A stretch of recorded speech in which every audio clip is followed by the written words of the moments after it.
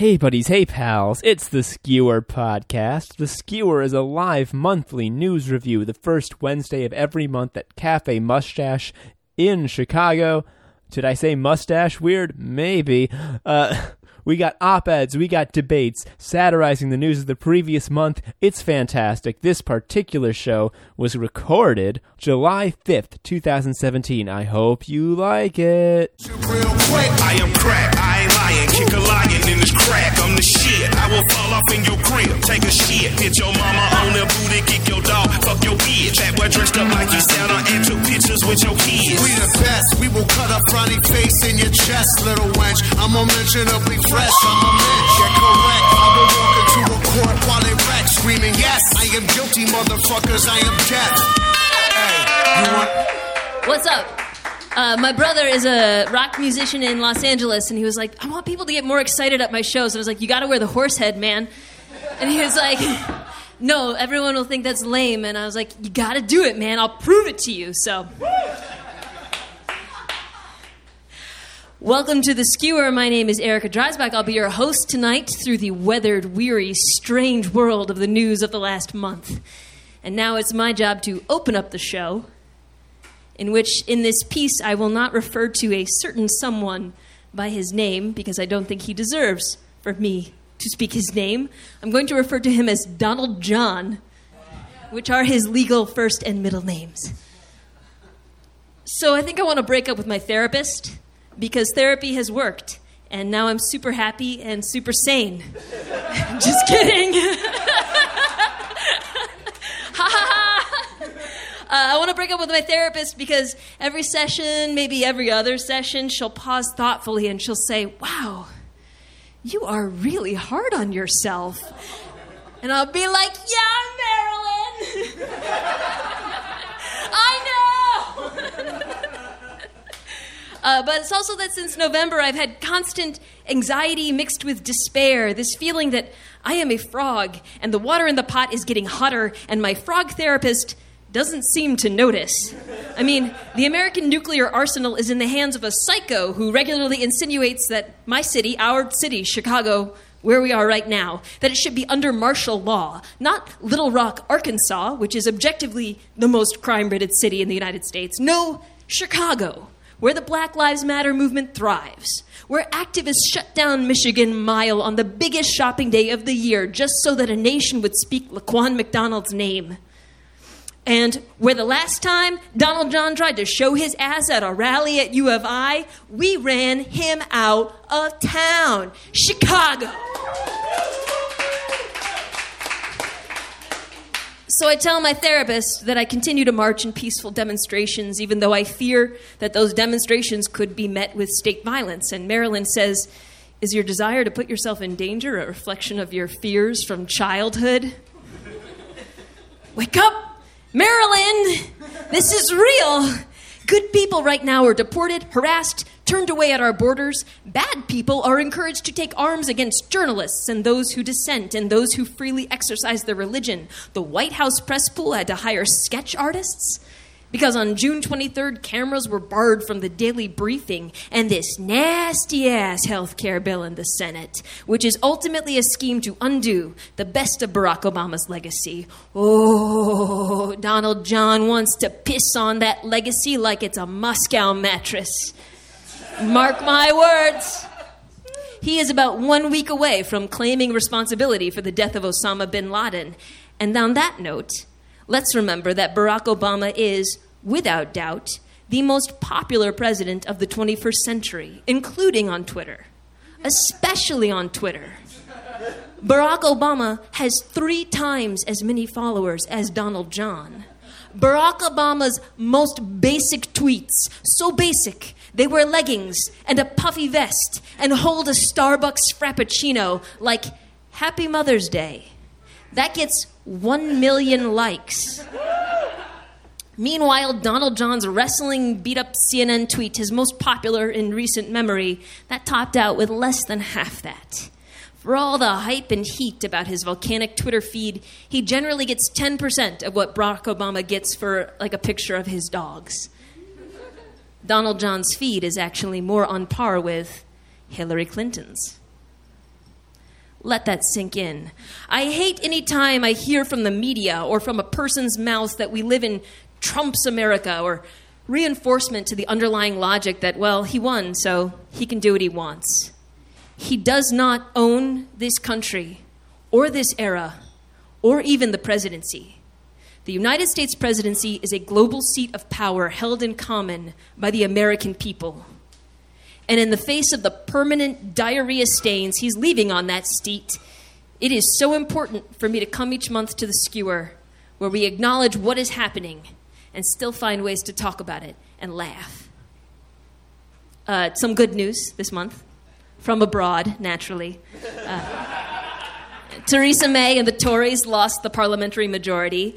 Nigel Farage, I actually don't know how to pronounce his name. Nigel Farage Farage is a person of interest in the FBI investigation into WikiLeaks, Russia, the Trump campaign, which they're the same thing, right? Because they all take orders from the same person, right? I actually thought that would be a laugh line.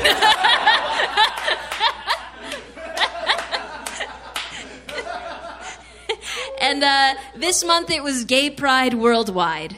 For everything that's gross and commercial about the modern Pride Parade and the merchandise and the de-radicalization and the erasure of the history of resistance to police brutality and the excess and the straights playing gay for a day and politicians getting their shallow photo ops, let's not forget that when we were born, there was no notion of gay pride, only gay shame.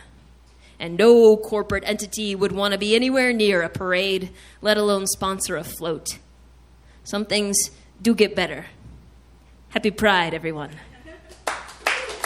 We got a great show for you tonight.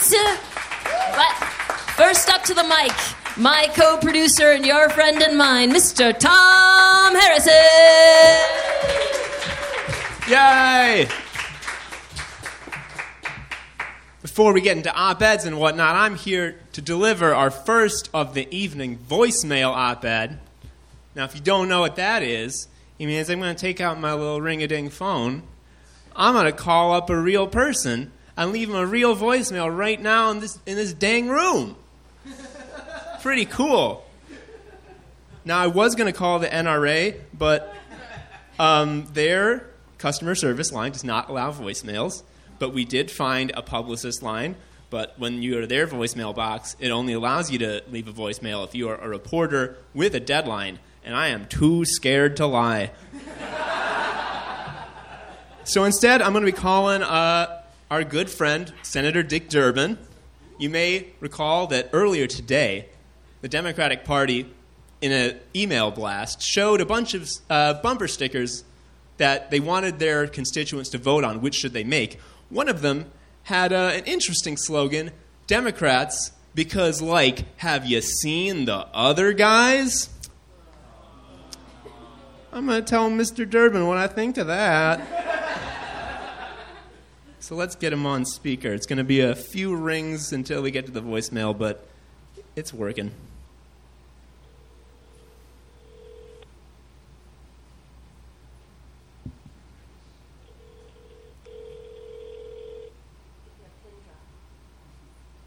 Because they're so wrapped.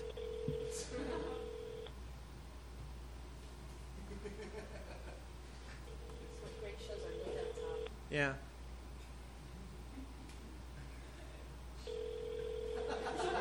I swear it goes to voicemail.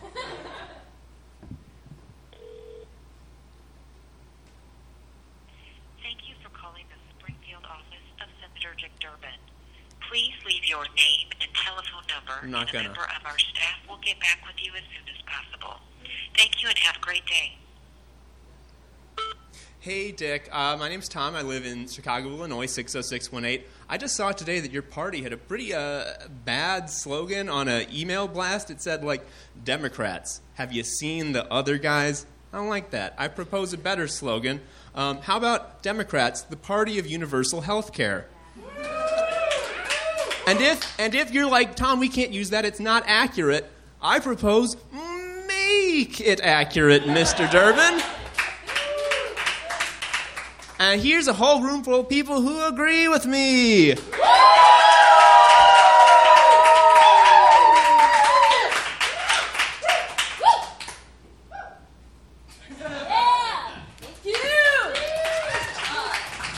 Has anybody here called Congress today or called a government agency today? Okay, that's no problem. If you do it before the end of the show tonight, I will give you a drink.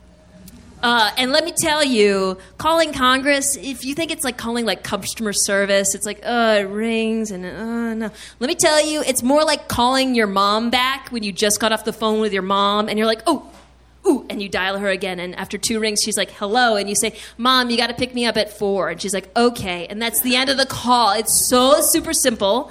So what I want you to do right now, we had 2 senators, Senator Tammy and Senator Dick. I'm going to take out your phone now for real. If you don't actually want them in your phone, just humor me. Just pretend. Dick is in my phone under Dick, and his number is 202-224-2152. And then we got Tammy. And Tammy, who is a badass, she lost her legs when her Black Hawk helicopter that she was piloting crashed in Iraq. No, nothing. Okay, I'm cheering. Her number is 202-224-2854. If you call those numbers now, they don't have voicemail. But if you can show that you tried calling any government agency, I will give you a drink at the end of the night. And with that, let me introduce again Tom Harrison, co-producer and founder of The Skewer, as well as host of the Studley comedy and culture podcasts You Don't Understand and Shuffle Quest. I was not supposed to say Studley. Somehow it made it into the final draft. I'm sorry. Tom Harrison! Yeah, I was about to say, specifically nixed Studley. Well, here I am, regardless, with the first op-ed of the night. And I'm going to, for like the first time in literal months on The Skewer, not focus on like national shit and just get hyper local. Yeah, I know, it's good.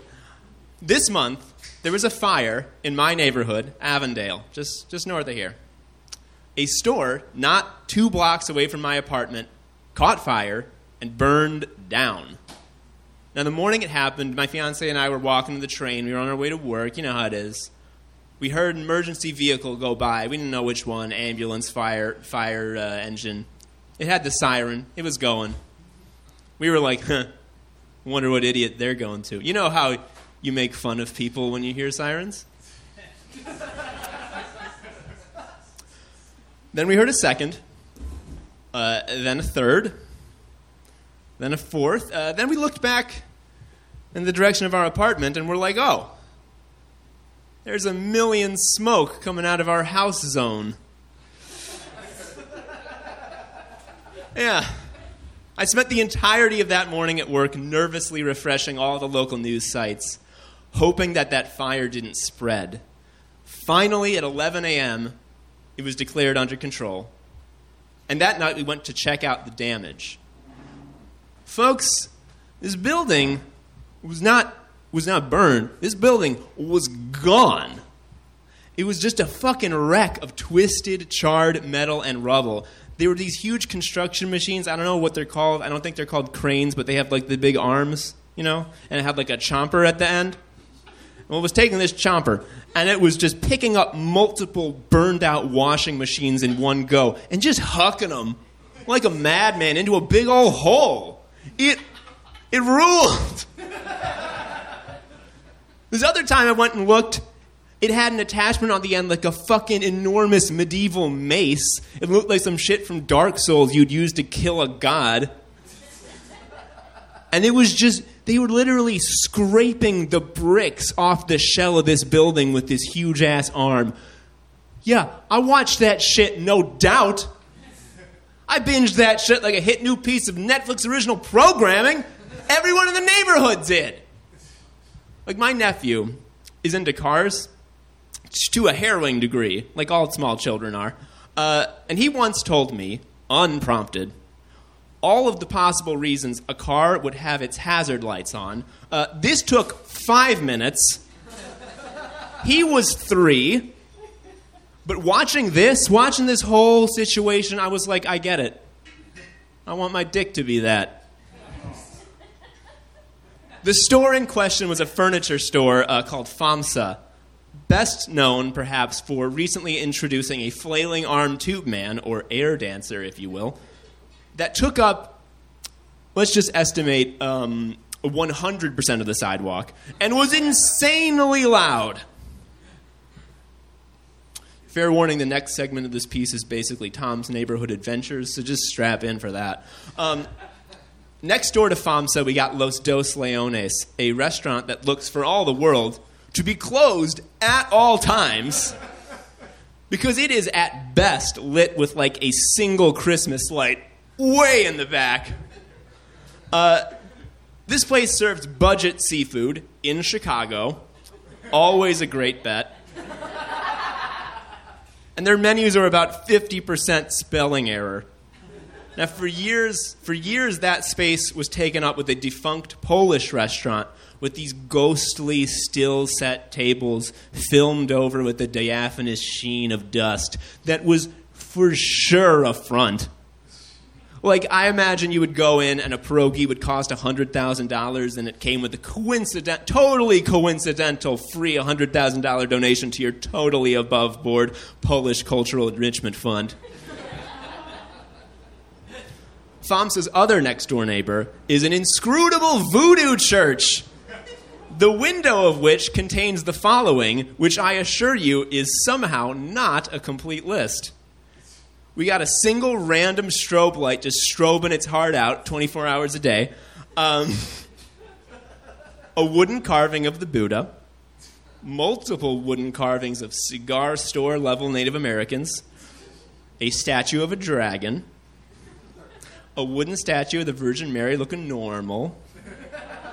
A wooden statue of the Virgin Mary looking like a goddamn racist-ass Sambo. Like a fucking Mr. Popo from Dragon Ball Z looking Mary with red lips and everything. Which, like, I understand that the Black Madonna as a concept is a thing and that it's not offensive, but I cannot stress enough to you how not that this Mary is. Which would be insanely bad by itself. But the baby Jesus she's holding is super white. To round out this window, we got in the back row 3 statues that are life-size, and I'm talking like 6-foot-tall man-sized statues. One is a Franciscan monk. He's got the hair, he's got the brown tunic, holding a little baby, looking real magnanimous. The second's our boy Jesus. You gotta have Jesus. You gotta have our boy. The third is a fucking wizard.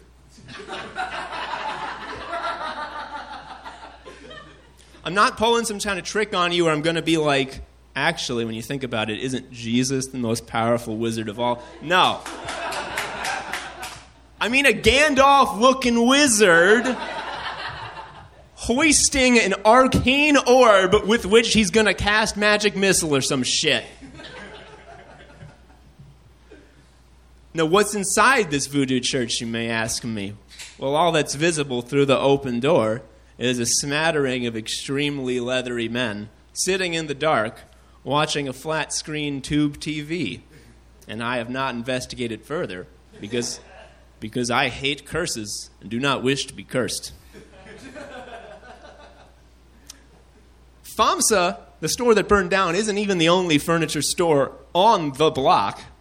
2 doors down, we got Liana Furniture, the owner of which spends conservatively 100 hours a day putting up and adjusting huge flags of his current sales. 1 block southeast, we have Andy's Furniture, a hugely aspirational name, for a bare concrete-ass room that just plunges hallway-like down this building, lit with these nude fluorescent bulbs that I can only assume were manufactured by a man with a huge fetish for making everyone look extremely sickly. Where plain white mattresses are stacked in these 2 parallel lines, and you can buy one for $80. They cart out these same 2 mattresses every single day of the year. Guys, these mattresses look fucking terrifying. It is as though there was a dermatologist that just hung a fucking untreated human corpse outside the office every day for 20 years.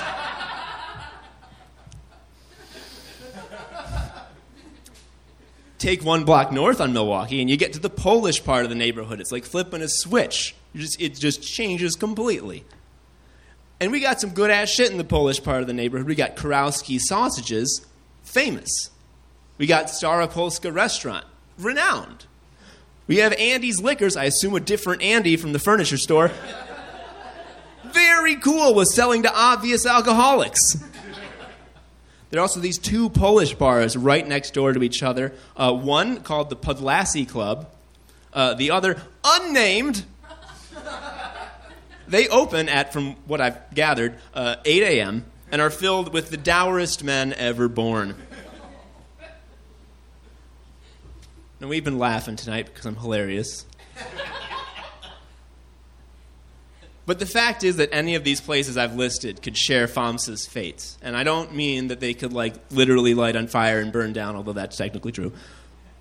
I mean that everything about this neighborhood, everything fun, everything funny and unique in itself, everything like that could just be gone in an instant. I've lived in Avondale for about 4 years now, and I've seen so many businesses die, so many dreams just be launched and immediately fail.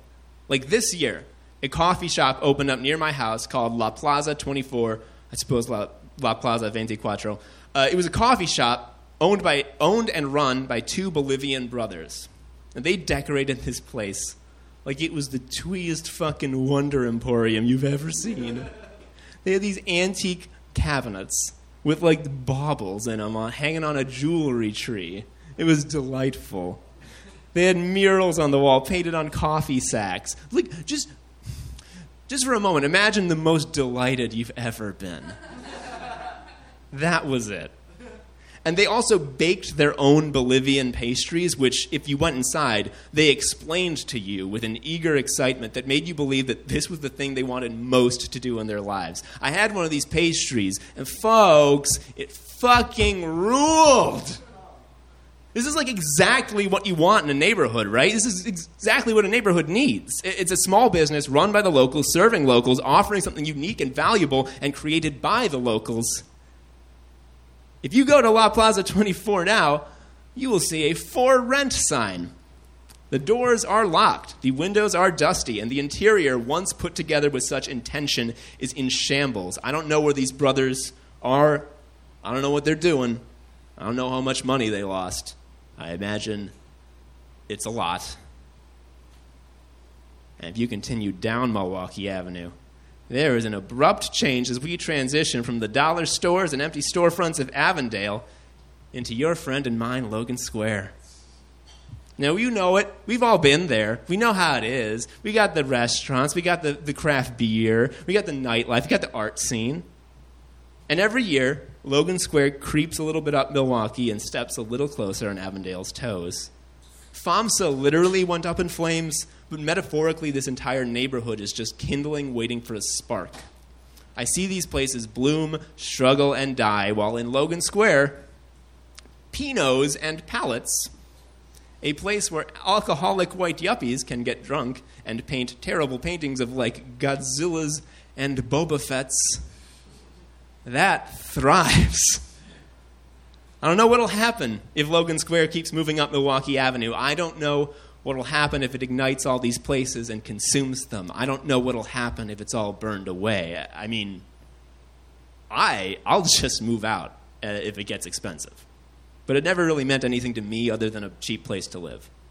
But an affordable Polish/Latino community near public transit is fucking crucial for this city. Logan Square is not going to be a sustainable place to live for anyone but the richest of hipsters for long. And hell, I'm not innocent. I'm not saying I'm better. I don't fucking contribute to Avondale.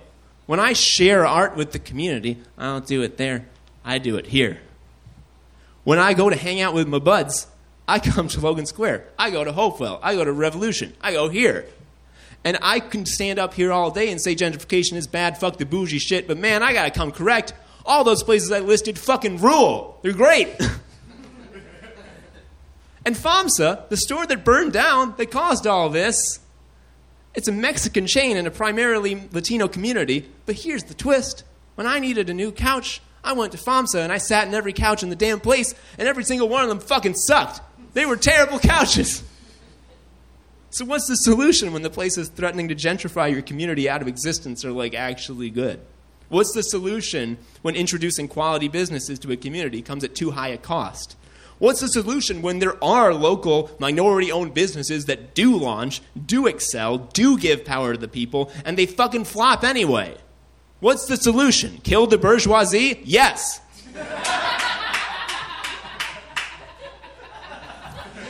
I'm sorry. I don't know how that got in there.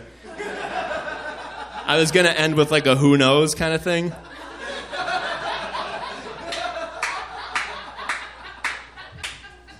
I've been hacked. I'm gonna pretend like I didn't say that so I don't get murdered by goons in my sleep tonight. Chicago's changing, and so is the world. Inequality tightens its grip around humanity's neck every day. And if we're talking about fire, why don't you look overseas at the Grenfell Tower fire in London, where nearly 100 people were burned to death in their homes because it would have cost a few thousand extra pounds to make it safe. I mean, this situation that I'm talking about, it's a lot less intense, don't get me wrong. No one got hurt when FAMSA burned down. But the flames threaten these neighborhoods just the same every day. It can happen in an instant and devastate so many people. And we're focused all the time on, like, federal level shit these days, and rightly so, because it's stupid.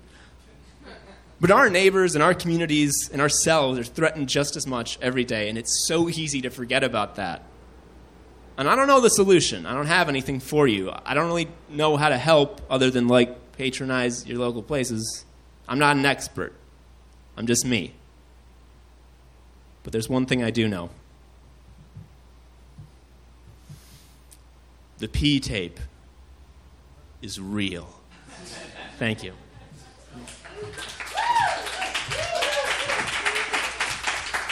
Let's give it up again for Tom. And let's give it up for the P-tape. Never forget the P-tape. Next up, we've got the other co-founder of the Skewer, Eric Ruel, a writer, performer, and artivist from Detroit, Michigan. He has appeared in a variety of live-lit shows between Chicago and the Motor City, including the Paper Machete, Right Club, and the Secret Society of Twisted Storytellers. Give it up for Eric Ruel!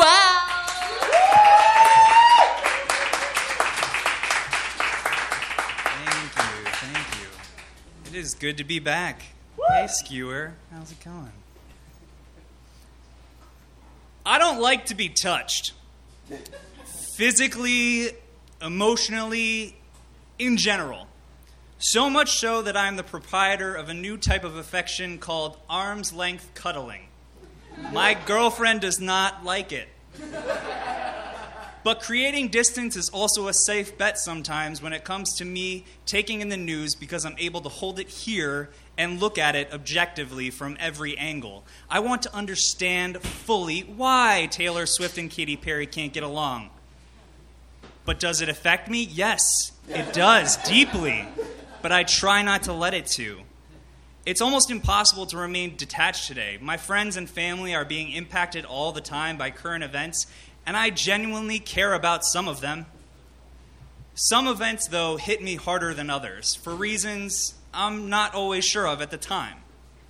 You may have heard the term already, but a hung jury is just a euphemism for a judge's testicles. They don't make verdicts and are pretty worthless in court. Bill Cosby, inventor of pudding, received a mistrial this past month over a case in which he was alleged to have raped Andrea Constand in 2004. However, as of May 2016, 58 women have accused Cosby of similar actions and crimes. 58 is 50 more people than I would send a Christmas card to. Once you hit like 10 accusers for any crime, should you even really need a jury? I couldn't get 10 people to arraign Tom Harrison on charges of jaywalking if I wanted to. I'm not very personable. If everyone in this room conspired to tell me I was a fucker of goats, I'd probably have to do at least some self-assessment, am I right?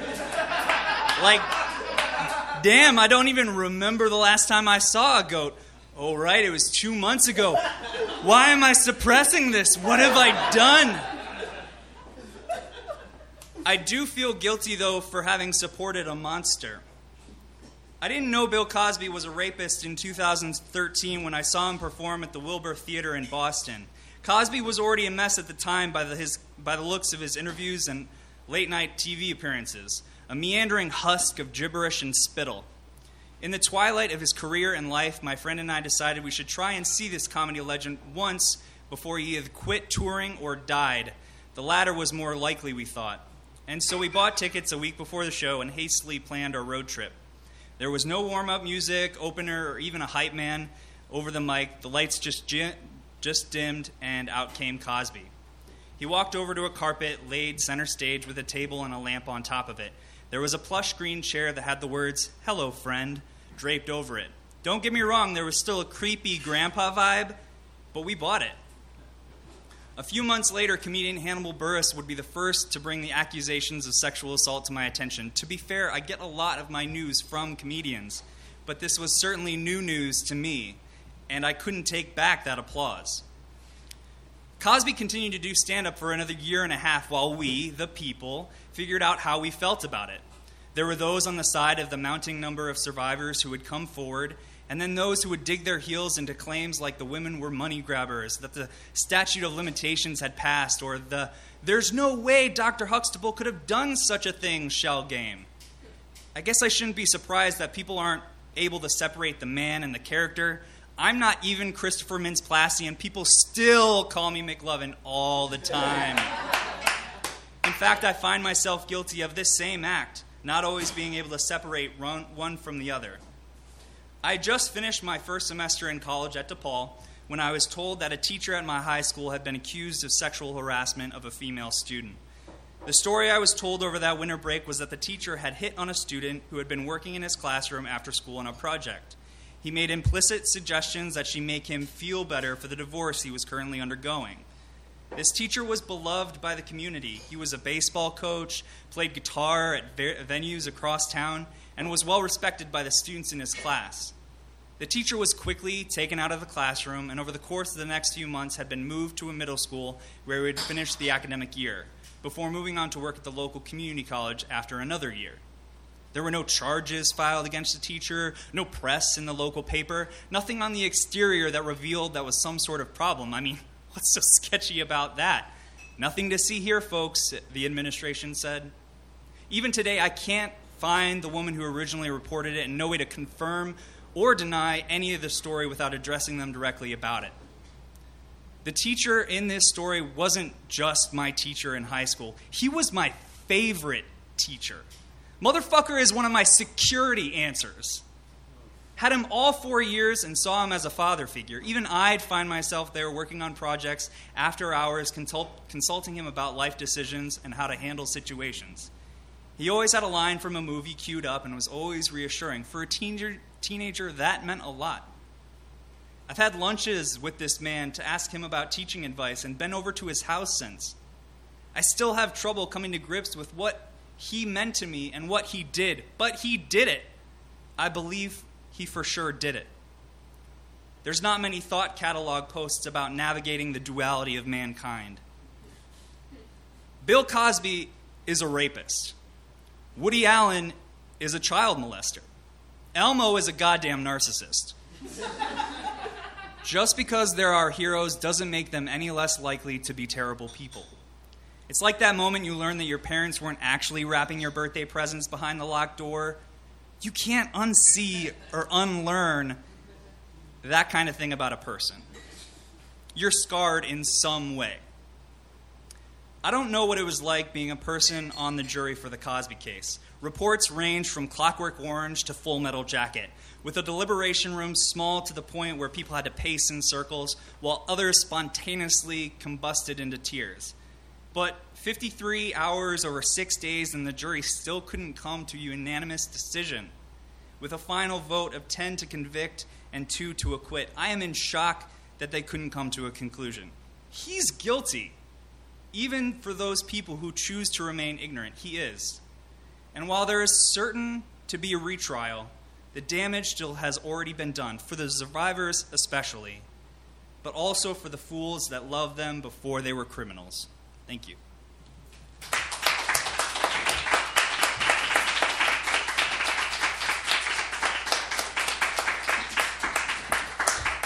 Eric Ruel, everybody. Eric had told me what the topic was going to be, and then today said, things might get a little heavy. And I had forgotten that the topic was Cosby. I thought he was I was sure that it was the UK election.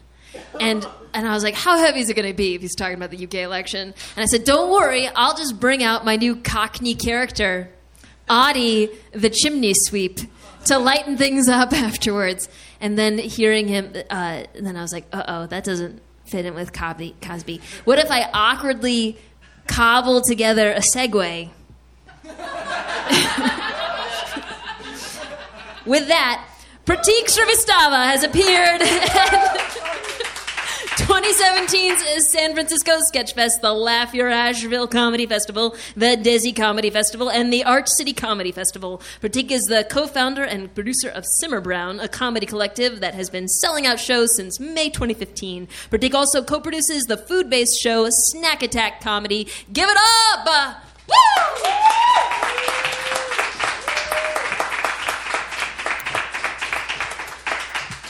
How you guys doing? Having fun? Yeah.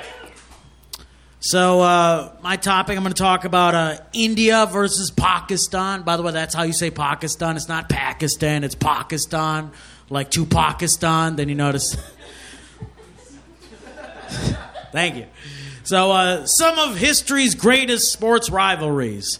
The Boston Red Sox versus the New York Yankees. Or the Chicago Cubs versus the Chicago White Sox.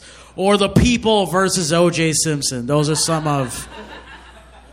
But one of my favorites, and this is a sports rivalry, is India versus Pakistan.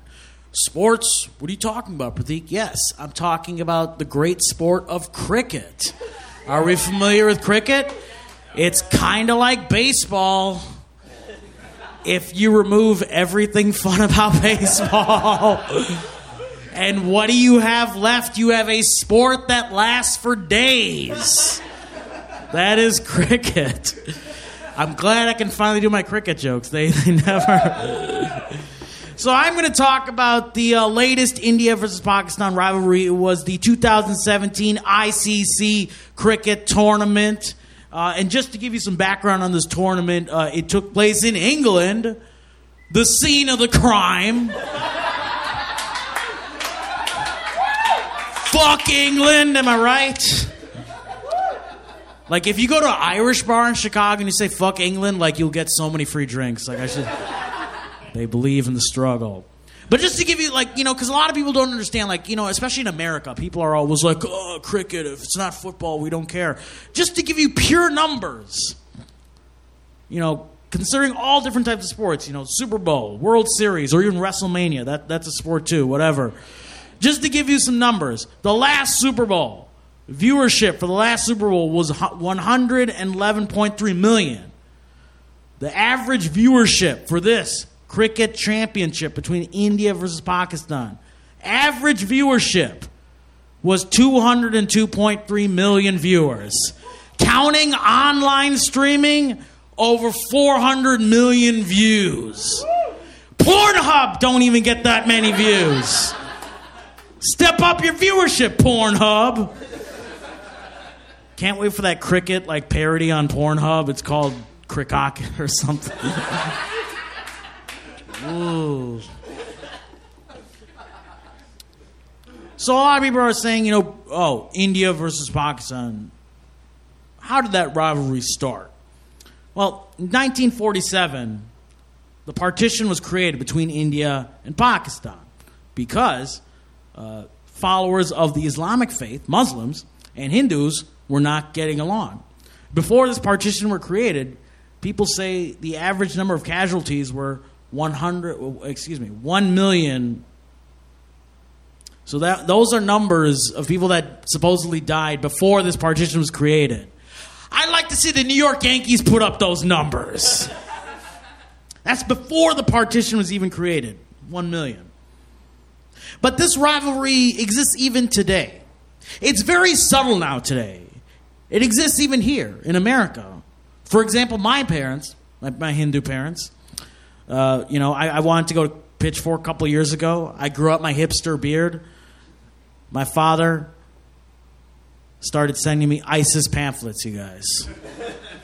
So that means that Nick Srivastava, my father's name, Googled ISIS and printed out ISIS pamphlets from work. Like he's doing that shit at work.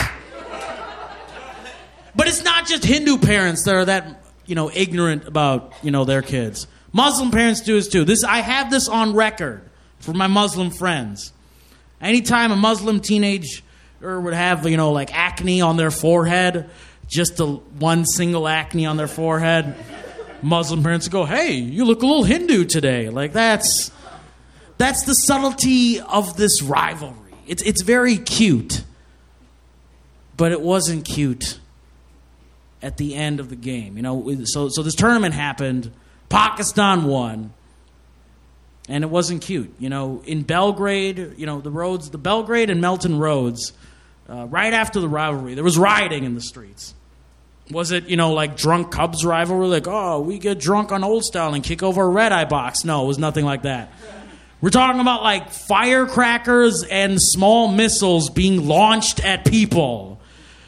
It would be slightly more comical if there weren't real nuclear missiles pointed at each other right now. But it wasn't like that subtle. We're talking about like major road damage. We're talking about 20 to 25 people just injured. And people in Britain, in London, they got mad.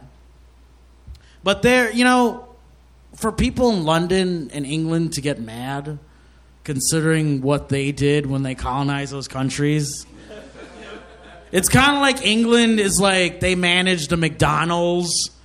And then that McDonald's got bought over by Burger King. And then everyone went to work at that Burger King. But then England, that manager, has to clean the toilets at that Burger King now. That's how England feels. Not cool, England. Not cool at all. This rioting extended to India as well. 13 were arrested in India right after the championship ended. 13 men. But at first, they were arrested for excessive celebration. That's kind of harsh, right? No, then it was discovered that those 13 men were in the Kotagu district and were trying to vandalize Hindu shrines. It became very religious. It became very personal. One of them lit a firecracker off a very large Vishnu deity that was at the entrance of the Kotagu temple. There was so much pyrotechnics involved with that Vishnu deity that they thought that Vishnu deity joined the Blue Man Group. Because Vishnu is blue, you guys. I know some of y'all took a Hindu 101 class in college. It'll take a drunk, and this is a study that was done by me. It'll take a drunk Cubs fan 15 Old Styles before they knock over a mailbox. These Muslim rioters, they were stone cold sober because you can't drink. This type of behavior, it's unacceptable. And what can we do? What do we take away from this? Is it the sport itself? Because cricket is outdoors. It gets very hot. It can be kind of tense. If only there was another sport where South Asians dominated, that was indoors, in well air-conditioned conditions. The spelling bee, perhaps? No, because they'll start rioting over the spelling bee, too. No, that word is in Greek root. No, it's Latin. And then they just take off each other's heads. Can't wait to see that on ESPN 8, because that's what the spelling bee is on. It's on ESPN 8, you guys. We have to change this behavior, though. It's not up to CNN reporting about it. It's not up to BBC UK reporting on it. It's about us. We have to step up because there hasn't been this much disappointment in brown behavior since Bobby Jindal took office. And we as brown people, we have to be better than Bobby Jindal. Because he is the one Indian that needs to go back in the fucking cupboard, you guys. All right, I've been Pratik. Thank you so much.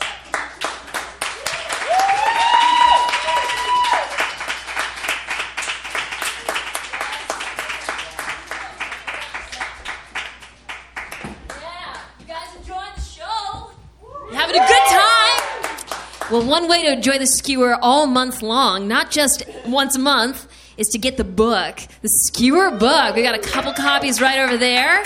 I'm in it. Eric's in it. Tom's in it. You know, lots of great people are in it. It's over 200 pages packed full of comedic, topical humor goodness. There's also some stickers and some buttons, and there's our email list. So come check it out over there. And then for our next great dope-ass op-ed is Arish. He is a Chicago-based comedian who has opened for national acts like Tim Heidecker, Hassan Minhaj, and W. Kamau Bell, and has performed on stand-up showcases like Hot Tub with Kurt Braunohler and Kristen Schaal, Andy Kindler's Particular Show, and Chicago's Comedians You Should Know. He's the co-producer of Solid Hilarity and the creator of Monkey Wrench, which kicked off June 30th. Give it up!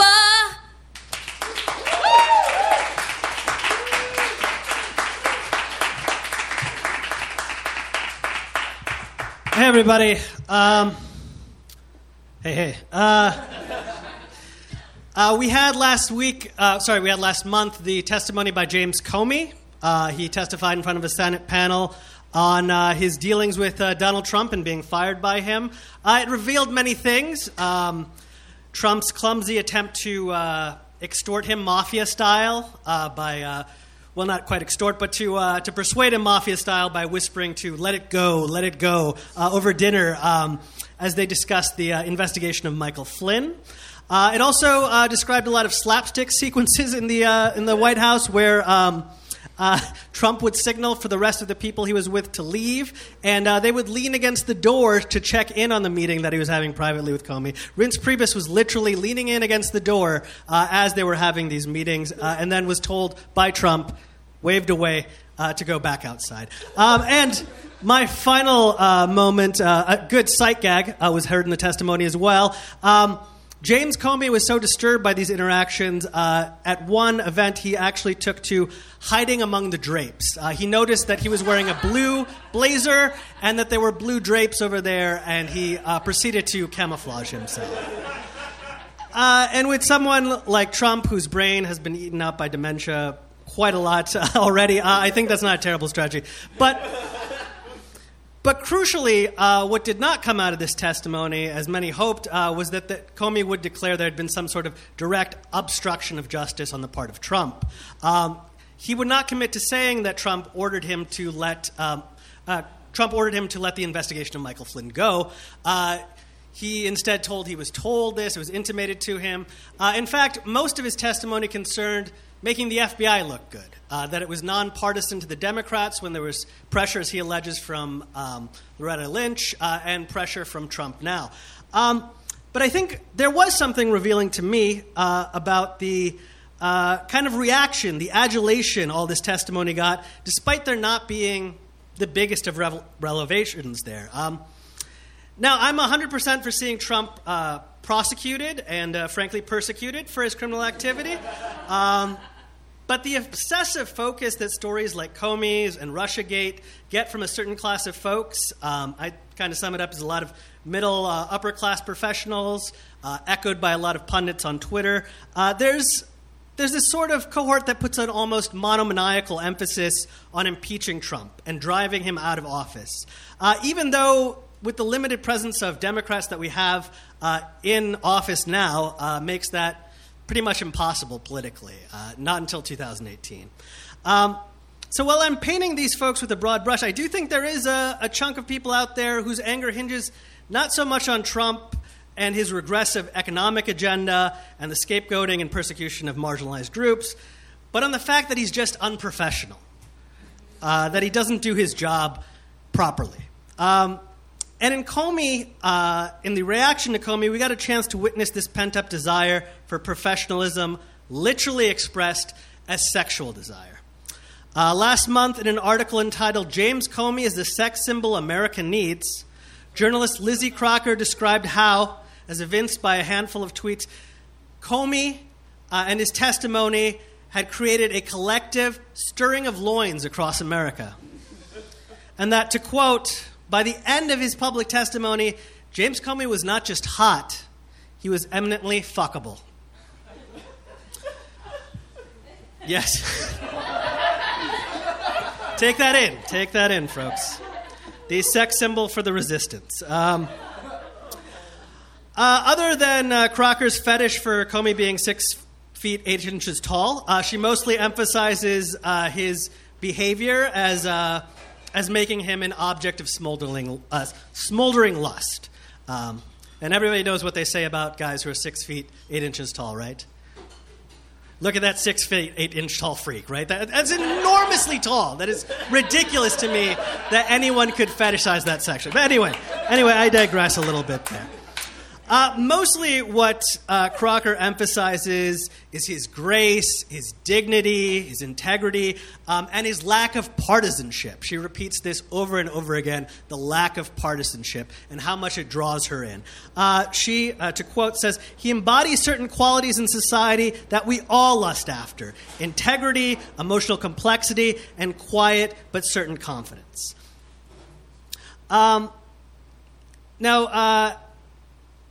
Again, Comey is the head of the FBI, and I feel Crocker's, take is valid. I'm open to all sexual perspectives and opinions. I think that's fine.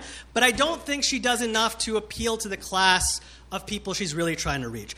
I don't think she fully describes James Comey's sexual appeal, especially to the American class of suburban and urban professionals who are no doubt turned on by qualities like integrity, confidence, prudence. Just imagine how quickly you'd sail through those job interviews if you could convincingly sell those attributes, right? You would just right on through. Clearly what they want. But everyone also likes their kink. And, if you live in these big houses with manicured lawns or chic apartments with high rises, you need some kind of really dirty, filthy kink to fill those spacious closets. All right? So, let us describe the kinks that Comey can deliver, because he does not fail to deliver in this regard. Okay? Comey, all right, let's get into it. Let's get into the really kinky stuff, all right? You want twisted role play? You want serious mind games? Comey delivers with a sexy, sexy series of undercover sting operations. Such as the one he conducted through the FBI on the deeply mentally ill Sami Osmakak. Let's back up here, okay? Let's go to something a little bit more vanilla to break this in. If you're with somebody and they don't know, rope bondage, right, and you can't explain to them all the tying of notes and stuff, what do you do in that situation, right? You use saran wrap as a substitute, because if you wrap enough saran wrap around someone, it functions just as well, all right? We've all been there. But to come back to Sammy's situation, make this analogy apply, the FBI wanted a guy to play the role of a terrorist for their psychosexual imperialist fantasy, but the guy in question had no tie to international terrorists. Ugh. What to do?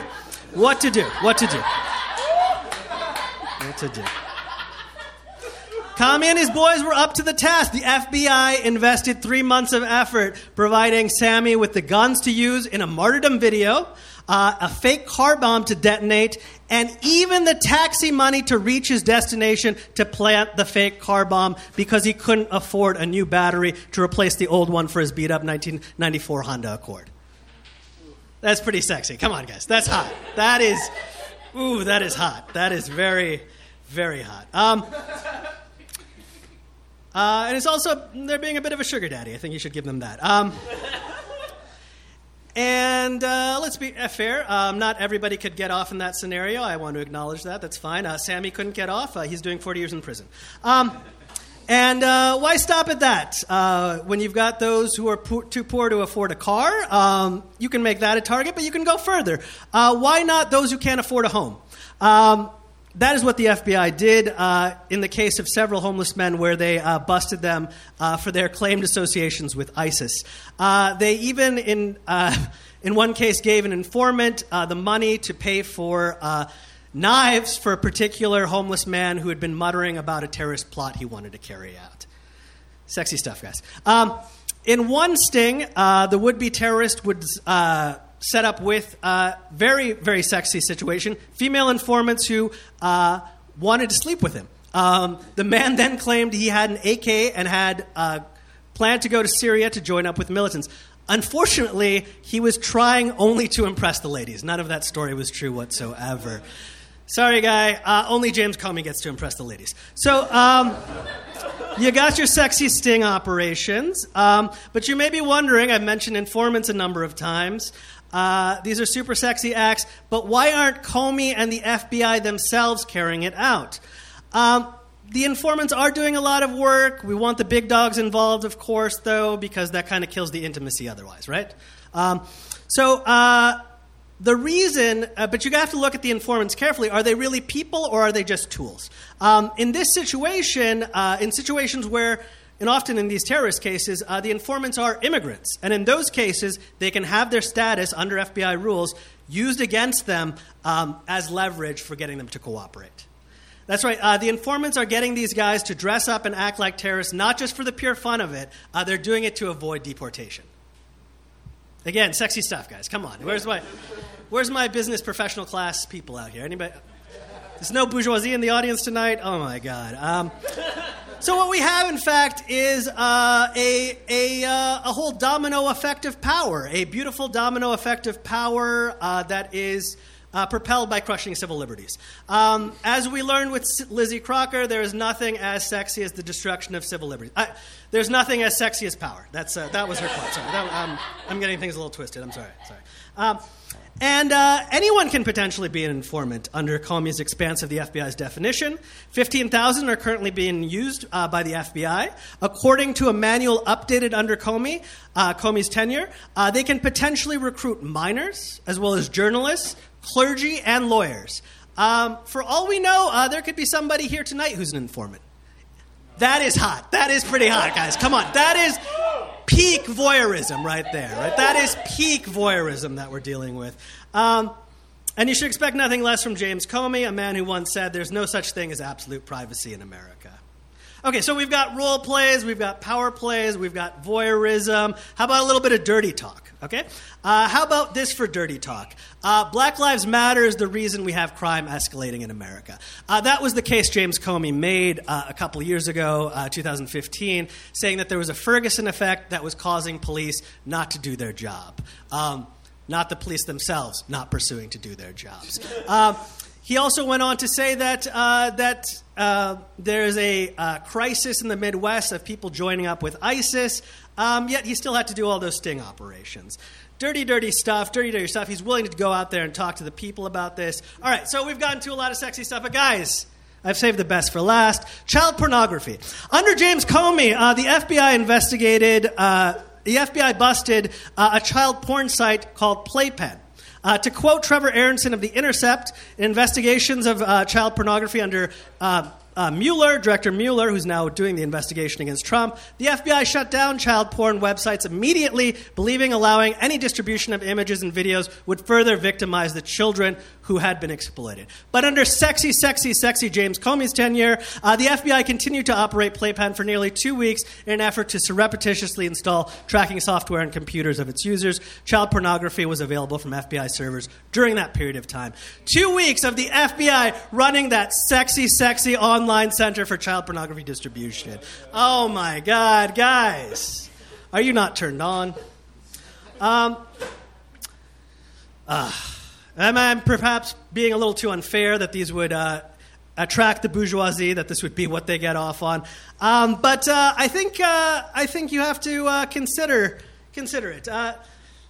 To be part of the professional class and then to not condone such behavior, or to rather rather the case that they're trying to condone such behavior and that they're not turned on by it, if that's the case, you have to wonder why they put such a priority on this fierce desire to return to normalcy, to end our national nightmare, to borrow a phrase from when Nixon was transferred over to when Nixon was impeached and we brought in that lovable James, when we brought in President Ford.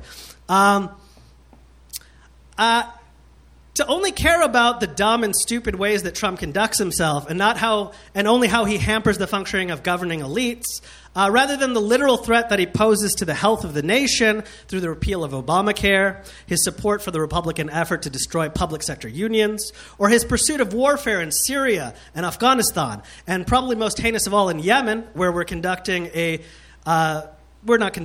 are supporting a covert war by Saudi Arabia against the Yemeni population, where we're nearly committing genocide, a policy that may have been in fact continued under Clinton if she had been elected. And we are in a situation where we have things like our imperialism in Iraq, a country we've been destroying for nearly 30 years, either through warfare or through sanctions. Maybe there are bigger concerns than just getting him impeached. So maybe the professional class, at least in their acquiescence, does want these twisted things to be conducted, just as long as it's in private and we never talk about it, as long as they get theirs. But I do have to regretfully inform you, I do not think James Comey is the sexiest man among liberal professionals these days. James Comey was the hot guy for June, but apparently now people only want to fuck the guy with the CNN logo for a head. Thank you very much.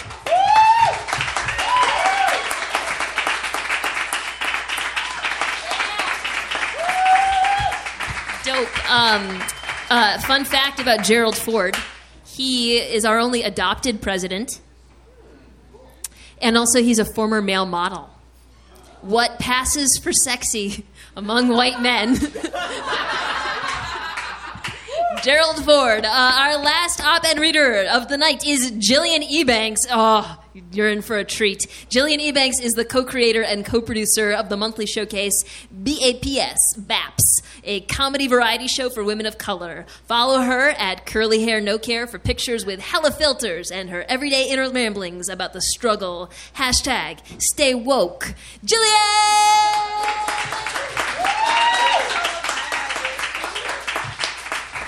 I wasn't sure what bio I gave you, and I was like, yep, that's the bio I gave her.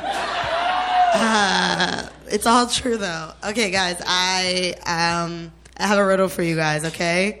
A New Yorker, a vegan, and a CrossFitter walk into a bar. Who outs themselves first? CrossFit? The CrossFit? Actually, it's neither of them. It's the woke ally behind the bar. We're at a time right now where being an ally is trendy, and that's cool. That's cool. We need allies. I am here to talk to you guys about how to split your time between being an ally and making sure everyone knows you're an ally, because the most important part of being an ally to a marginalized voice is making sure everyone knows you're an ally to the marginalized voice. Because if you're an ally to the marginalized voice but no one knows, are you really an ally?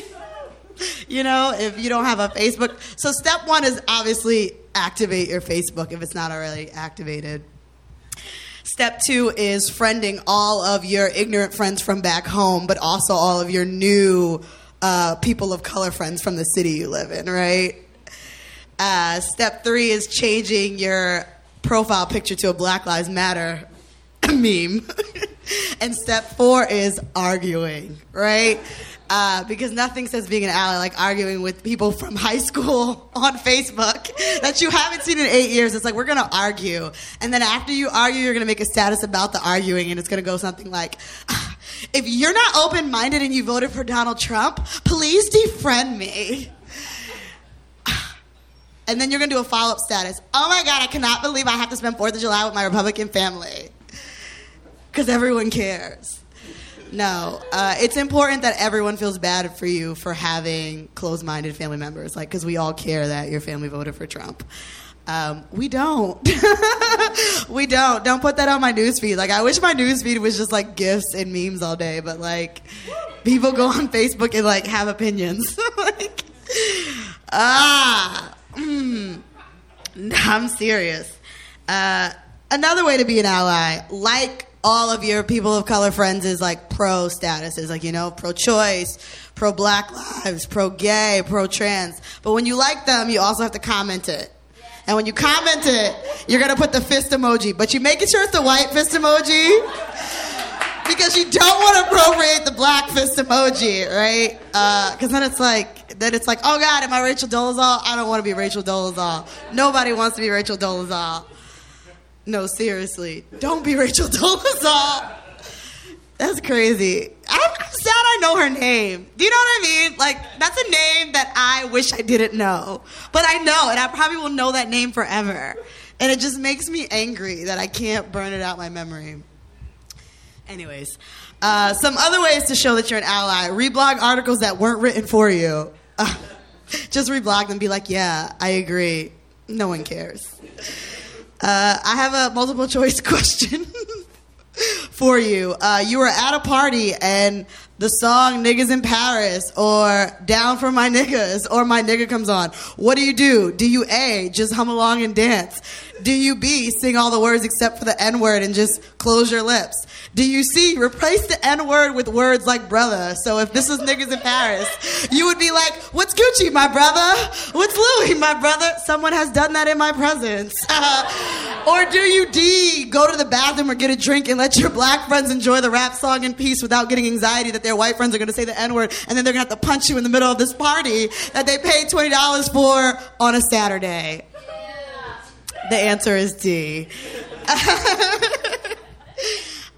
Facebook message privately your people of color friends and tell them that you were offended by their status. When after the Women's March, they put a picture of a black woman with a sign that said 50% of white women voted for Trump. And you thought it was appropriate to message her and say, don't you think that's being a little bit divisive? Don't you think that's what Donald Trump wants? And when your person of color friend replies, I really don't care. This is your mess. Clean it up. Reply, well, it's not my mess because I'm Jewish and I also voted for Hillary Clinton. That is how you be an ally, folks. And then continue to like all her statuses, even though she's tried to defriend you in real life. Oh my gosh, let's see, how else should you be an ally? Ooh, in work on Monday, go up to your black friends and tell them how much you love 444. Because maybe they want to talk about the Calvin Harris and Lorde album that came out. Maybe they don't like Jay-Z.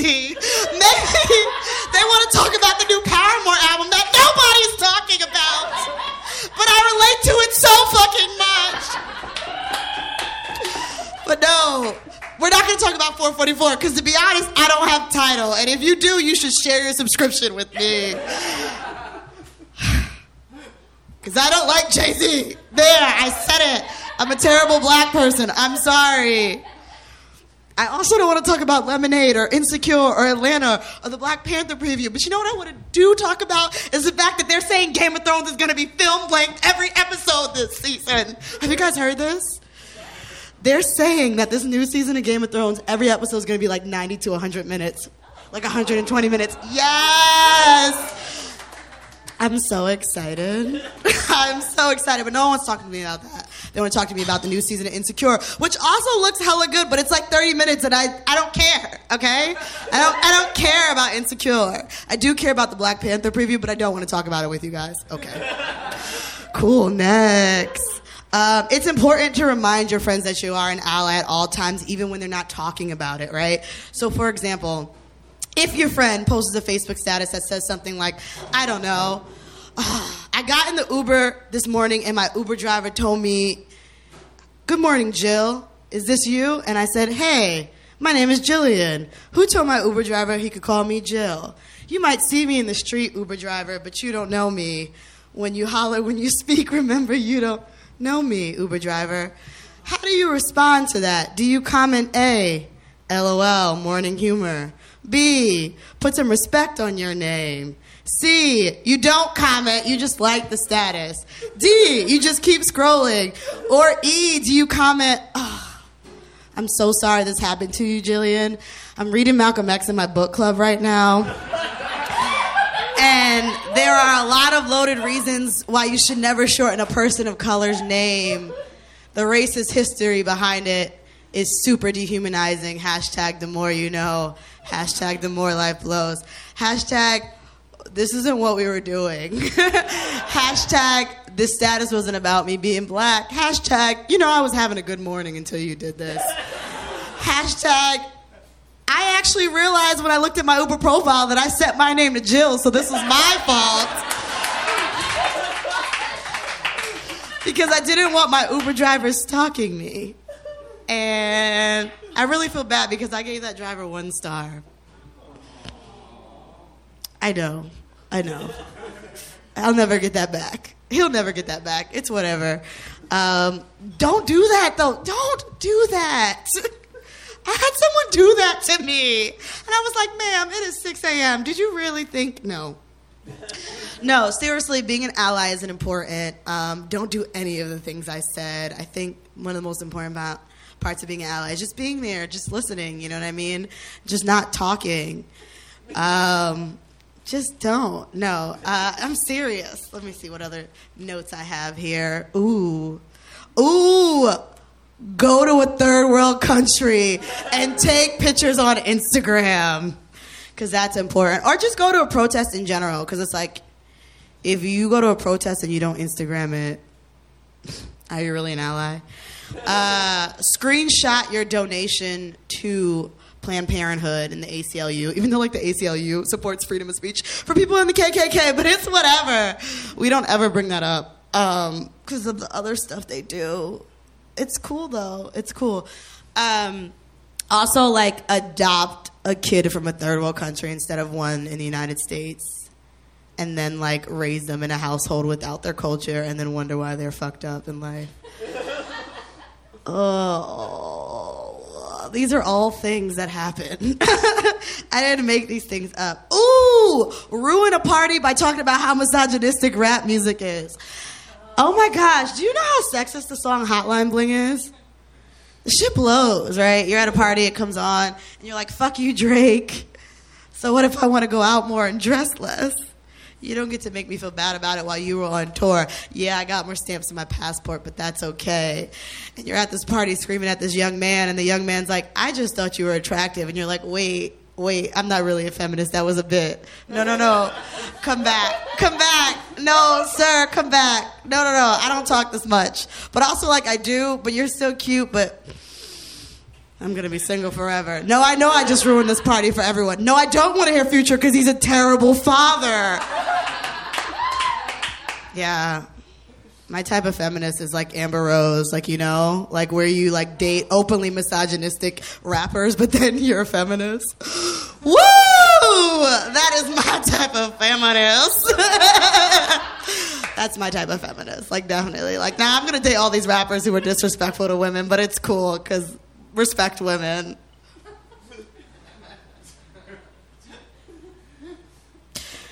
I'm just saying. No, yeah, definitely if you're an ally, reblog Feminist Boast, by Lena Dunham. And, Amy Schumer, because they're not problematic. Ooh. And Taylor Swift. I wanted to feel bad for Miley Cyrus, when she was, when she came out with her song and it didn't get any traction, but then I was like, see, you know what? If you wouldn't have hated on hip hop, none of this would have happened. You could have just released your country song and no one would have cared. And now she's suffering. No, I'm gonna wrap this up. Let me see if I have any more points for you guys. Oh, I can't read my chicken scratch. Oh, make sure you pray for Paris. And make sure you set your filters on your profile picture. It's important that your picture of you in Tijuana in a bathing suit has, the Paris flag over it. Because, we know you were partying in Mexico, but you also care. Thank you, guys. That's my time.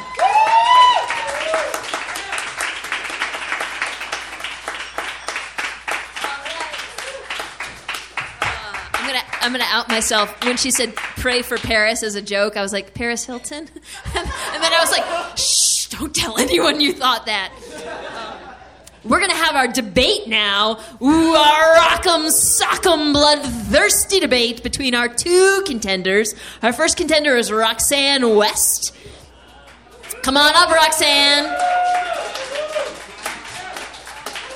Roxanne West is a Chicago improviser and former speech team participant that is thrilled to be back to debate at the Skewer. When not performing with her independent team, the Manson Family Players, Roxanne is usually screaming. And Ian Rigg.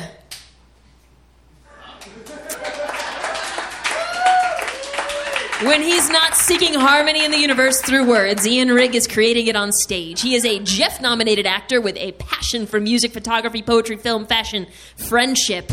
Yes. I'm so passionate for you, friend. David Bowie and Apple Pie a la mode. An artistic astronaut with an amazingly apt application of alliteration in his arsenal. Ian believes words are the truest power we wield on this swiftly tilting planet. Our debate topic. In June, after weeks of secret deliberations, Republican Senate leadership released their version of the bill to overhaul U.S. health care. The bill includes insane cuts to Medicare, a psychotic tax cut for the wealthy, and will result in loss of life and life savings to thousands, potentially millions of Americans. But without a doubt, the most deranged, lunatic proposals of this bill, those closed-door conservative ideas too daft and demented for public consumption, were left behind in that secret GOP conference room. The question is, what was the craziest proposed provision in the original Senate health care bill? Roxanne, what position will you be debating? My position is that the crazy part of the Republican health care bill that was left behind on the cutting room floor was that they were going to have a health care app for the iPhone, a game. And Ian? A health troubleshooting. What position will you be taking? That it was a mandate for health care coverage from Dr. Pepper. Hi.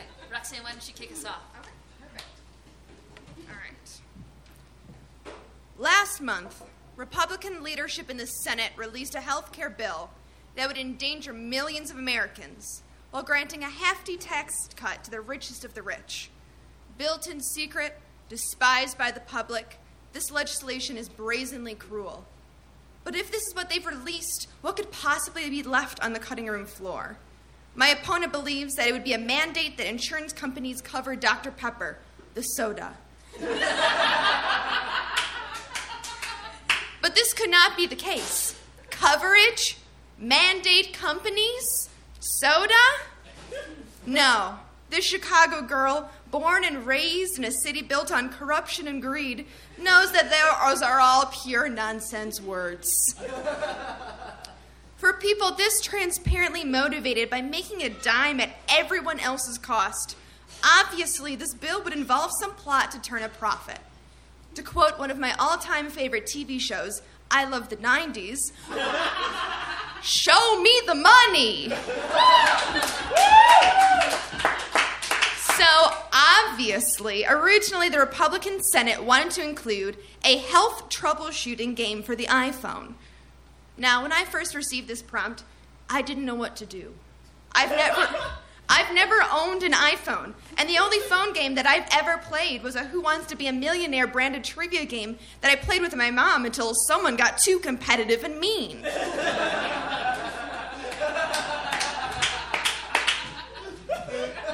But then I realized not knowing what I'm talking about puts me in the perfect headspace to explain Republican logic. Because if I don't get some part of technology, there's no way that these old sacks of apples have a clue what's going on. And even better, there is nothing that they crave more than to decide upon what they don't know, like a uterus, or raising a child that never tortures a dog to death.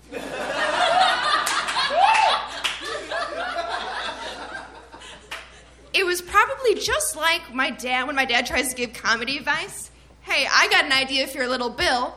Something about an app. And then Mitch McConnell promptly fell asleep in his chair while a storage war blares.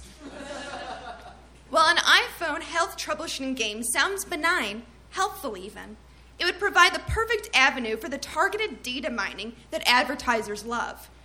And with healthcare becoming less and less available, they could turn basic medicine and care into conspicuous consumption. So, it's like when I look at Boots on my phone when I'm online shopping, then all of a sudden it appears as a banner ad on my work computer. Only this time, instead of someone seeing an ad and thinking, oh man, I wish I got those boots. You know what? I'm going to splurge a little. I deserve it. It'd be, oh man, I wish I could get that rape kit. You know what? I'm going to splurge a little. I deserve it. Instead of designer clothes and music festivals, Instagram models can show off their insulin pumps and getting into the most exclusive mental health facilities. Instead of your elderly aunt asking for extra lives in Candy Crush, she'll have to ask for your help to purchase some sort of waiver to stop Rand Paul from coming into her home and personally breaking apart her rascal with a hammer while she's forced to watch. Instead of birth control, a little gif from Newman from Jurassic Park going, will pop up on the screen, sponsored by BuzzFeed Partners. And we'll all laugh and laugh and laugh because it's from a movie, remember? And then after being forced to use our bodies to grow more cannon fodder, even more women will get to die a horrific death, since we're already at triple the maternal mortality rate than any other country within a stone's throw of our resources. So who knows what depraved bloody depths we can plumb. USA, USA, USA! Fun fact, currently 6% of all block grants for maternal and child health care go to the health of mothers. Our lives are such nightmares already. So why not force a child to fruit into their way to a round of chemo? I'd call it Kafkaesque if I didn't know for a fact that the body of some gross, giant-ass bug would be far more respected than my own body as a human woman right now. Some days I wake up and think, damn, still not a bug. A bug's never had some stranger accidentally bump their erection against their back while in a crowded red line. No, a bug gets to go home in peace to eat leftover pad thai and watch the newest episode of Twin Peaks, which is all that she asks for this world at this point. Like Athena bursting forth from Zeus's head, so has this bill been born. But like if Zeus was a big old dummy and Athena just fucking sucked. The Republican establishment has already demonstrated their arrogance, ignorance, and complete disregard for human life and dignity. This is perfectly exemplified by what has to be the missing piece of legislature, an iPhone app for healthcare. Thank you for your time. Thank you, Roxanne. Throwing down the gauntlet. Now we'll hear from Ian Rigg.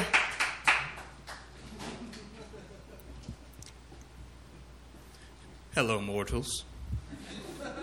I'd shake your hands, but, well, sadly, the same reason I can't pet puppies. I've been called many names throughout the eons. The Grim Reaper, Thanatos, Shinigami. You can call me Bryce, on account of, well, that's my name. No one ever thinks to just, ask.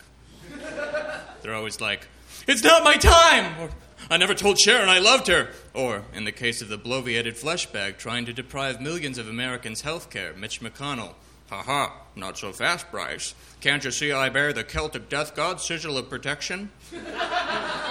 Every single time I go to collect whatever pittance of a soul he has left, and believe me, that dude makes Voldemort look like he regularly watches baby animal videos on Upworthy. He invokes my old uncle, Kron Kruick, but there's no mistaking it, he carries the mark. That turkey neck prevents me from claiming him. All that P90X is keeping me away from Paul Ryan. For that weasel, I really hope it's something classic, like a piano falling from a fourth-story window. The office of president is currently usurped by a crudely constructed mech suit steered by fascist hamsters. So, I'm afraid that's outside my jurisdiction. That's the pets division. But if I could, I'd come for all of them. The entire Republican Party. Because unlike Republicans, I care for you human beings. I may haunt you, but I am haunted by you in turn. You humans are so remarkable. You strap swords to your shoes and glide over frozen bodies of water. You say, "Screw you, Sir Isaac Newton," and cast off the bounds of earth and pillars of fire. You cling together in times of woe. You chain pens to desks. You are primates. You are primates who oppress one another over differences in pelt color. You persevere and prevail despite the fact, or in spite of the fact, that to the inhabitants of the future, you're all ghosts. I've seen you do so much good and commit so much evil, but now something so sinister has transpired that I feel compelled to unfurl my obsidian cloak of invisibility, manifest before you clad in ebony, and have my say. I've witnessed pestilence, famine, world wars, and several Adam Sandler movies. But never anything as incomprehensibly cruel as the GOP conspiracy to repeal the Affordable Care Act. They want to take away the already sparse health care coverage of poor people, disabled people, senior citizens, new mothers, and children. You don't want to see the list of how many people could die. And to add insult to injury, with no coverage for that injury, they drafted it in secret like Sauron forging the One Ring. They retreated to the back halls of Washington where no one was watching. But I'm always watching. Death always skulks through the halls of Washington, D.C. I witnessed the depth of their barbarity as they converged to concoct heartless legislation. Let me take you through one of their sickening sessions. Despite an apparent stranglehold on the U.S. government, they still can't seem to pass anything. So they resort to satanic rituals in a vain hope to alleviate their incompetence with demonic will. So they sacrifice a summer intern, offer his heart up to Baal, and a spatial rend rips through the pentagram. An unholy howl emanates through the congressional chambers with a blood-curdling chill, and the demon king himself emerges through the rift in space-time. And when they beseech him with their plan, even he's like, "Whoa, you want to strip 22 million Americans of their health care? What the fuck, guys? That is super fucked up. Satan, out." Only that doesn't stop them. They continue to conspire, cackling, while Ted Cruz sits in the corner malevolently stroking several cans of soup. They begin to toss out increasingly vile and ludicrous legislation, like a bill to prevent the poor from having luxuries like insulin. The most ridiculous idea? A mandate that insurance plans offer coverage by Dr. Pepper. No, not a curiously named MD. Forrest Gump's favorite soft drink. I don't need to remind you of your college floor mate's thesis on high fructose corn syrup as a form of structural oppression for you to realize how utterly insane that is. Dr. Pepper is about as good for your health as, well, me. That's 23 flavors and 23 fucks they don't give about human compassion. The only thing that leaves me craving is to rend the souls from their ill-fitted suits and personally escort them to perdition. May they know a fraction of the suffering they inflict upon the downtrodden, for there is no ice-cold refreshment where they're going. Thank you.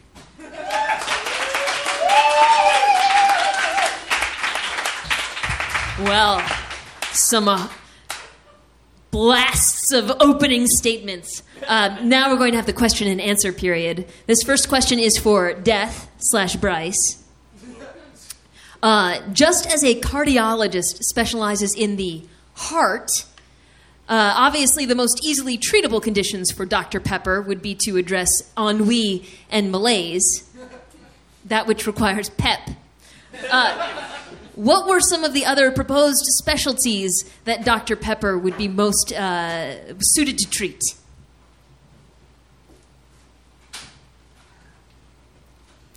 Well, as you can see, I am all about zest and energy. And Dr. Pepper would be used to alleviate the symptoms of the broken down bodies of our late capitalist machine. So you see, you would toil and toil upon the hamster wheel that is our bourgeois society until the Dr. Pepper would enervate you in order to return to toil at the factory at which the blood of the workers oils its greasy cogs. You see, it reminds me of how utterly appalling modern-day conservatism has become. You see, many, many years ago, there was a man who I came to fear so that I had to claim him in his sleep. He was an imperialist bastard, but a tough mofo, as you kids would say. His name was Theodore Roosevelt, and his brand of conservatism was just that, conservatism. What today is only conserving space upon the river Styx for low-income housing, where they are quickly seeking to send it all unless we make a stand, the living and the dead.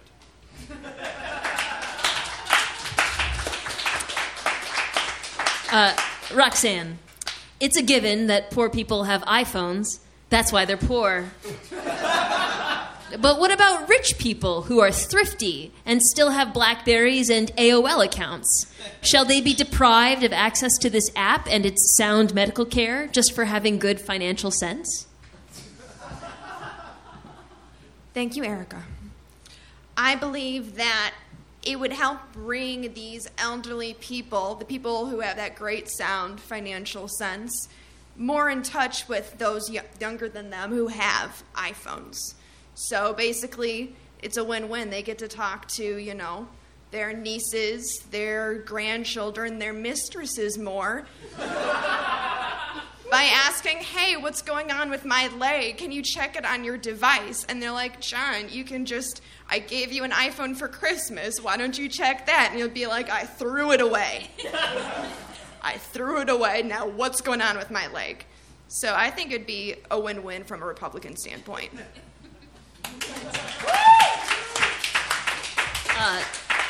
Death. Given the assured success of the proposed crazy notion of the Dr. Pepper healthcare option, did the Republicans imagine that one day the program would expand to other doctors like Dr. Bronner, Dr. Hauschka, and Dr. Dre?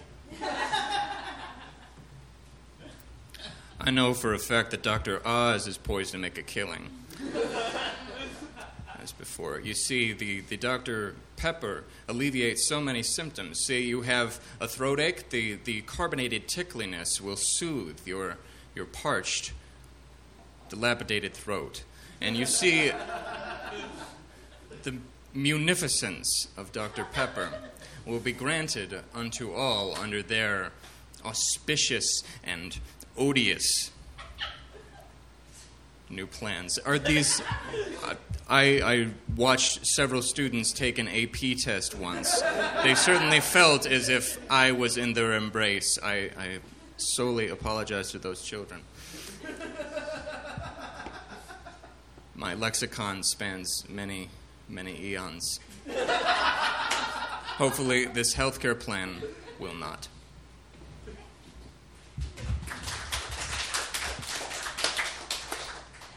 Roxanne, given what was assumed that they imagined was the 100% undoubted success of the iPhone gamified healthcare plan, did they also imagine making emergency rooms obsolete and replaced with iPhone stores, or perhaps with predatory loans? Oh, definitely predatory loans. Because an iPhone store would require hiring people, specifically nerds. They're not about that. Thank you. All right. And last question for both of you. Did single-payer healthcare come up in that secret conference room, or was that too crazy even for behind closed doors? Yes, but in like a strangulation fetish type of a thing. They're like laughing and laughing, like, we're going to kill so many people. It would be crazy if we, didn't. come on me, Mitch. So.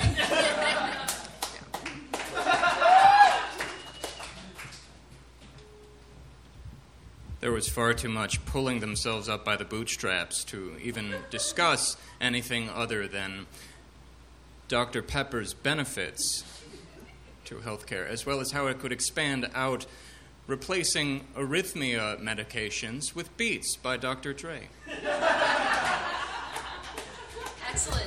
Excellent. Well, that concludes the question and answer portion of this debate.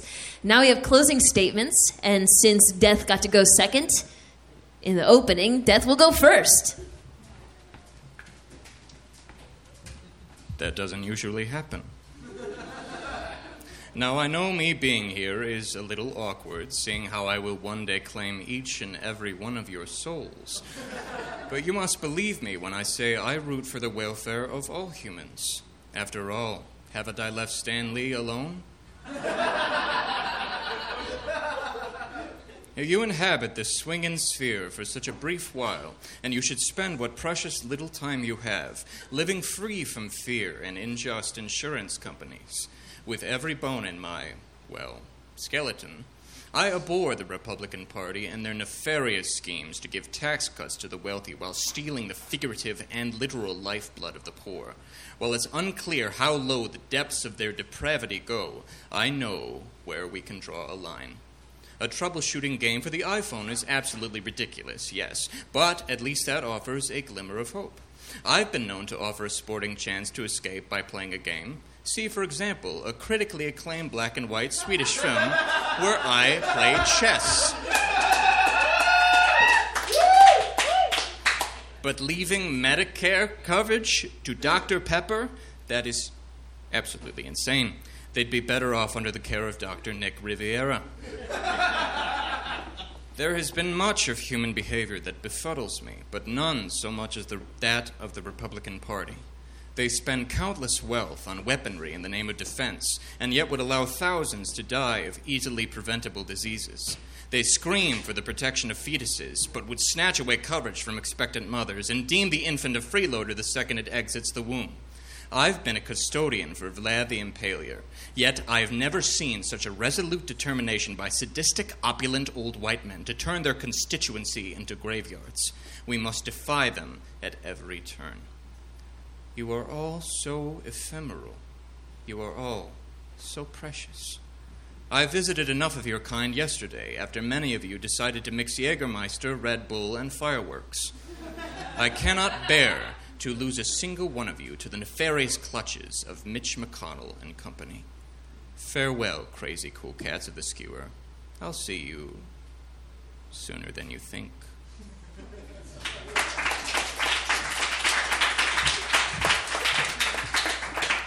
A huge part of the healthcare bill that is especially heinous, but that also exists in part right now in our current healthcare system, is the idea of being denied coverage due to pre-existing conditions. I wasn't lying when I said that I've never played iPhone games like Candy Crush or Farmville, but I've definitely have gotten requests from aunts, friends of my parents, and people I barely knew from high school. I think most of us have had that experience. And the first impression and the joke that surrounded those requests was that the only people who needed to do this were weak, foolish, irresponsible, and the confused elderly. But as soon as I started playing that Who Wants to Be a Millionaire trivia game, I was sending out lifelines left and right.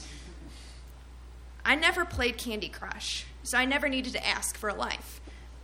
But the way that the game is set up, how it makes a profit, is that as soon as my aunt, for example, starts playing, she will have to eventually ask for a life.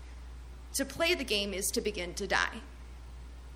We've all been born, which means right now we're all dying. So there's no such thing as a pre-existing condition. Welcome to the comedy show, folks. But we all want for ourselves and our loved ones to keep playing for as long as possible and to our fullest ability. And right now, insurance companies and our government have conspired to make asking for help at our most vulnerable moments as shameful as a mafia wars request, only for the weak, the foolish, the irresponsible, the elderly. But it's not selfish to want to live. It's selfish to charge someone thousands of dollars because they needed an ambulance. So no, I don't think they'd create a mandate to cover Dr. Pepper. It's not selfish enough. A healthcare app would fulfill a Republican's biggest kink, making money off of denying people their basic dignity and then turning around and acting like they're doing people some huge favor. It would turn our healthcare into something silly, shameful, and profitable. But as Republicans look to the internet as a model to profit off of and delegitimize our pain, I hope someday that we can model healthcare instead on my elderly aunt's social media presence all over the place. And without any shame whatsoever. I want birth control to be as plentiful as the cartoons my aunt shares on Facebook of some old lady going, "Don't wake me till I've had my coffee." Plans should be as customizable and specific to each of us as the many collages my aunt posts online, like the one that consists of a field of pink tulips, Mary, Mother of God, and the mascot from Jollibee, because she is a grown woman who knows what she is about. Emergency services should be like the memes that she shares that are like a badly photocopied picture of Tweety Bird, but saying something needlessly cruel. I didn't know I needed it, but boy, am I glad to have it and for free. P.S. Dr. Pepper sucks. So, thanks. Well, there you have it. 2 compelling cases. Now we are in need of our impartial volunteer judge. Perhaps you. Excellent. She's agreed, everyone. If you believe... Now, all you need to do as the impartial volunteer judge is just decide who got the louder applause. And we're about to get that data momentarily. If you believe that the craziest provision of the healthcare plan left on the cutting room floor was that care would be mandated by, coverage would be covered by Dr. Pepper, give a round of applause for Death.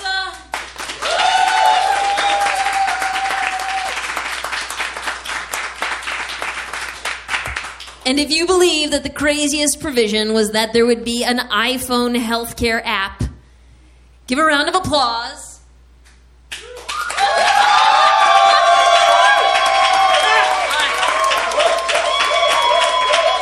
Impartial judge. And thus, the Skewer debate skewer goes to Roxanne. Thank you so much.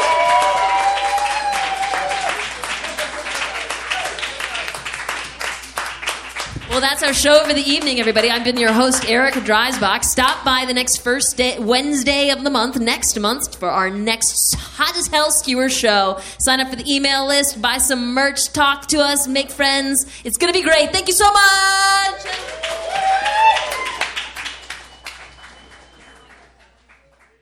Thank you for listening to the Skewer podcast. If you liked what you heard, why not, subscribe to the podcast on iTunes or Stitcher or wherever you get your podcasts. And also throw us a review while you're at it. Why not? It's fun. It helps. Also, if you want to come to a live show, we are, of course, again, every first Wednesday of the month at Cafe Mustache in Chicago at 8 p.m. If you want to be on the show, go ahead and email us at skewerchicago@gmail.com or message us on Facebook or at facebook.com/theskewerchicago. Is it confusing that our email doesn't have a the in front of the skewer and our Facebook does have a the in front of the skewer? Yeah. Well, what can you do? It's happened. We can't undo it. Anyway, thank you so much for listening. We'll be back next month. Goodbye.